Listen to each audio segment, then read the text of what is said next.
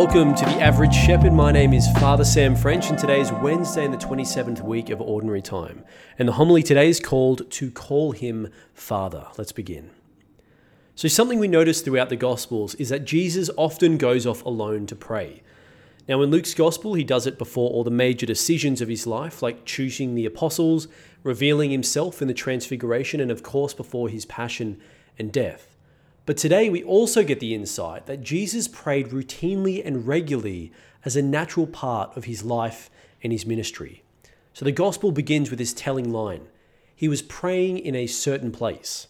Now it's quite clear the writer Luke is not really interested in the exact location of Jesus. He just calls it a certain place. His focus here is really on what Jesus is doing, praying to his Father in heaven. Now the disciples must have seen Jesus praying like this almost every day. And I've often wondered what that would have been like for them, watching Jesus, the Son of God, praying to the Father. I often wonder what Christ's own experience of prayer would have been like. Did prayer feel the same for him as it does for us? Was it the same for him every day, or did it kind of change with moods and the seasons? How long did he pray for each day? How often throughout the day did he stop to pray? Did he speak his words out loud because he needed to do that, or was it just for our sake and for the sake of his disciples? Whatever the case, however Jesus did pray in the course of his life, the apostles were inspired by him, and they wanted to deepen their own lives of prayer. So they asked him to do what really all good rabbis should do. They ask, teach us to pray. So Jesus responds to his disciples by teaching them the most perfect model of prayer, the ultimate summary of all prayer, the Our Father.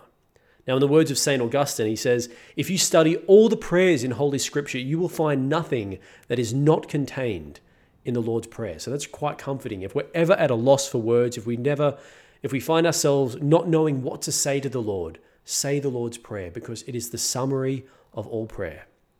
Now, oceans of ink have been spilled expanding on the rich contents contained within the Lord's Prayer, but I just want to briefly comment on the first word of this version, the shorter version in Luke's Gospel, and that word is Father.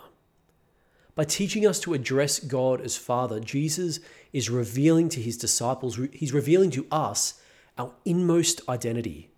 In baptism, each of us were adopted as brothers and sisters of Christ, and so we've become, by extension, beloved sons and daughters of our Father in heaven.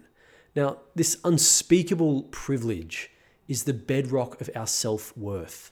It's the very heart and soul of our Christian dignity. So of greater value than any skill, title, relationship, profession, accomplishment, or success in our life is our claim to be the beloved children of the same God who created the universe and cares for each of us more intimately than we could ever hope to know. In the words of Saint Therese of Lisieux, she said, reflecting on her relationship to the Father in heaven, I am that daughter, the child who receives the concerned love of a father who sent his son not to save the righteous, but to save sinners. He wants me to love him because he has forgiven me, and not just part or most of me, he has forgiven me everything.